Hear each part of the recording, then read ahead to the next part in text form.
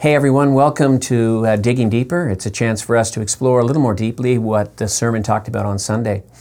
That striking of a match and the lighting of a candle, the stark reality of from blackness, utter blackness, to light, represents for us just the simplicity of that metaphor. Jesus saying, I am the light.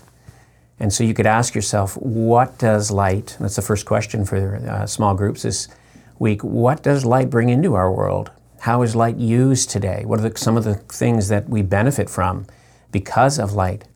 I remember once when Caroline and I were deep down in the caverns in Kentucky. We went to Mammoth Caves, and they take you to one point in the caves where there is absolutely no light coming in from the outside. And they get you to stand on this big flat plateau, and they shut off every single flashlight or whatever. It could be some reflective thing, how your watch sometimes glows. Anything, everything is shut off. And there's a point there when we're left in the darkness where the darkness is almost palpable. You can almost feel like you could reach out and touch darkness. It's so heavy. And that kind of darkness contrasted with a well-illuminated world is the kind of metaphor Jesus picks up when he talks about his entry into our lives and into this world. I want to talk for a minute about John chapter 12. The passage I want to talk to is where Jesus in John chapter 12 is referring to his upcoming death. And this passage just really brings together two things, the cross and walking as children of light. So this is John chapter 12, verses 30 and on to the end of 36. So a voice from heaven has just spoken, and the voice actually says, I have already brought glory to my name, and I will do so again. Jesus says about them, that voice was for your benefit, not mine. The time for judging this world has come, when Satan, the ruler of this world, will be cast out. And when I am lifted up from this earth, I will draw everyone to myself.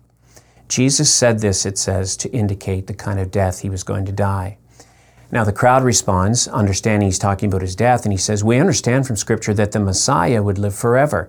How can you say that the Son of Man will die? Just who is this Son of Man anyway? And Jesus goes on to say this, my light will shine for you just a little while longer. Walk in the light while you can, so the darkness will not overtake you. Those who walk in the darkness cannot see where they're going. Put your trust in the light while there's still time, and then you will become children of light. So a couple of things I want to say from that passage. First of all, in the Gospel of John, if you read each of the four Gospels, the Gospel of John, more than any of the other Gospels, makes the point that Jesus' death on the cross, when he's lifted up, is actually an enthronement moment. That's the point where Jesus takes his rightful place on the throne. Just think about that for a minute. What a powerful image that is. That he said he'd come as a king and he'd die for us. Well, the moment of his greatest glory is the moment of his greatest suffering. He takes his place upon the throne in crucifixion. And what do we see written above Jesus upon his death in three different languages, Latin, Greek, and Aramaic, which was a dialect for a form of Hebrew? You see, King of the Jews. So that moment of deep suffering, that moment of shame, actually becomes the moment upon which history is going to pivot as Jesus takes his place upon his throne. I find that a powerful thought. I don't know about you, but here's Jesus saying, I'm light of the world, and he's revealing something, even in his death to us, that we perhaps would never have in our darkened minds understood. He goes on, though, to talk about what it means to walk in the light. So the one thing I wanted to say about all of this was walking in the light for us was sort of the focus of Terry's sermon. You'll notice with Terry now that he really tries to draw out deep theological truths, but then he always tries to leave us with something that will benefit us in our everyday lives. I want to talk just a little bit about what it means to walk as children of light. In his sermon, Terry named one way that we can walk, and that was through the practice of prayer. He made the point that if we want to get better at something, like athletes sometimes need to get better at something, they train. He gave the example of a marathon. If somebody wants to train for a marathon, they don't just get up and run a marathon, but they take the time over weeks, even months, to train so that they can do something in the future that they couldn't do by direct effort alone at the beginning. The spiritual life is like that. Right now we may want to do things, but direct effort alone won't enable us to do those things. Instead, we have to practice. And the spiritual practices are the way that we practice so that in time we're shaped more into the image of Jesus, and we can begin to do and say things that we could never have done on our own right now. Now let me just look at this passage one more time with you about light. Jesus says that he's only going to be there a little longer. And he says, walk in the light while you can. What do you think that means? Walk in the light while you can, so the darkness will not overtake you. It probably means that as long as I'm with you, walk with me. And then you'll have the habitual practice over time of being able to walk in the light, even when I'm taken from you. Those who walk in the darkness can't see where they're going. Put your trust in the light, he says, while there is still time. Then you will become children of light. So what does it mean, first of all, to put our trust in the light? Trusting in the light means trusting in Jesus. He said, I am the light. In fact, farther on down in John chapter 12, Jesus talks about what it means to trust in him. He says, if you trust in me, you are trusting not only me, but the God who sent me. For when you see me, you're seeing the one who sent me. I've come as a light to shine in this dark world, so all you who put their trust in me will no longer walk in the dark or remain in the dark. So, first of all, this is a call to us to put our trust in Jesus. Now, if you haven't yet come to believe in Jesus as the light of the world, trust him as your guide for this world. Trust and receive him as your Lord and Savior.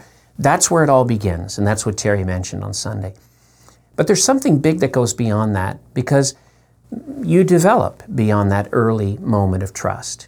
And walking as children in the light requires practice. So for today, what I'm going to do is suggest that you think about a couple of other ways of practicing this other than prayers of sanctification, which Terry is going to give you. So one of the ways that I've been exploring this personally is through solitude. Now, solitude isn't just silence. Solitude is silence when you're alone. You see the difference. I could be in a crowd and experience, if everybody was quiet, silence. But if I was part of a crowd, that wouldn't be solitude. That would be me being part of a large crowd. So one of the things I've tried to do is get out on my own, and I just, in silence, just try to appreciate a couple of things. The first thing I do is appreciate the world in which God has given us and put us. I just absolutely love nature. I love taking pictures, as you know, but that solitude for me, there's something really rich about just allowing God to press into me. I don't have any special things I necessarily say, except I will dialogue with God privately. Sometimes I'll do it audibly, sometimes I'll just do it in my mind. But that, I find, has been helpful for me as I'm trying to walk as a child of light, or walk in the light. And I don't know what it is about that, but I'll tell you one example of how it's changed me. I can find myself agitated by all kinds of things. I can be stressed. I can be overwhelmed by circumstances. I could be angry about something. But if I go for a walk and I spend time in solitude with God, I find it dissolves away some of those things that were eating at me and allows me to be more receptive to people, less critical of others, more patient with the people around me. And that's the sense I get with the spiritual practices, that they allow you over time to become more like Jesus, that not that you ever arrive, but you slowly can become more like him so that you can walk in the light more. The other example is that I wanted to share was of silence. And silence, of course, is just being in the presence of no sound, well, maybe no created sound. It's not sound you create, because try to find a place in this world where there is no sound. I think somebody made a comment about that. They said that in order to find silence today, because of all of the different cities, all of the different means of transportation, airplanes, whatever, it's really hard to find any place where you can just sit in silence. But like solitude, for me, silence just allows me to close my mouth That's it. And I just sit expectantly and allow God, if He would like to speak to me, or allow God to be present with me. Nothing particularly strange about that. Those two practices have helped me probably. I mentioned the three that we're commonly exposed to: prayer, Bible reading, and service. Silence and solitude have probably been two of the most helpful things for me as I'm trying to walk in the light and be a child of light.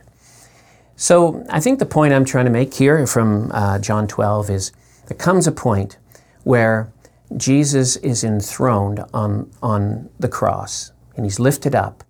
And just think about that. The light of the world, the King of the world, is lifted up, and we're invited to trust Him. We're invited to trust Him as the light of the world, and by trusting Him, He reveals the one who sent Him, and we can begin a relationship with Him. The second part is we can then continue to walk in the light. And what does that mean? Essentially, it means allowing ourselves to yield to some of the things that God wants to teach us, so that over time we can become more the kinds of people that God wants us to be.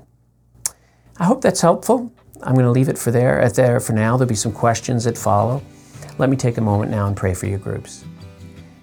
Father, we want to know more about what it means to walk in the light. And I tried to be really specific here, Father, with everyone by suggesting a couple of practices that help us to become more like your Son and walk in the light. Father, help us to realize that this is going to take time for all of us.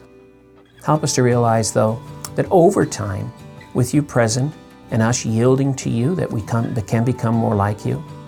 Father, we do pray that this will be a week that we pray sanctifying prayers for ourselves and for the church and for the church around the world. And Father, help us as a small group have a fruitful conversation and try to reflect on what all of this means for us today. In Jesus' name, amen. Enjoy your study.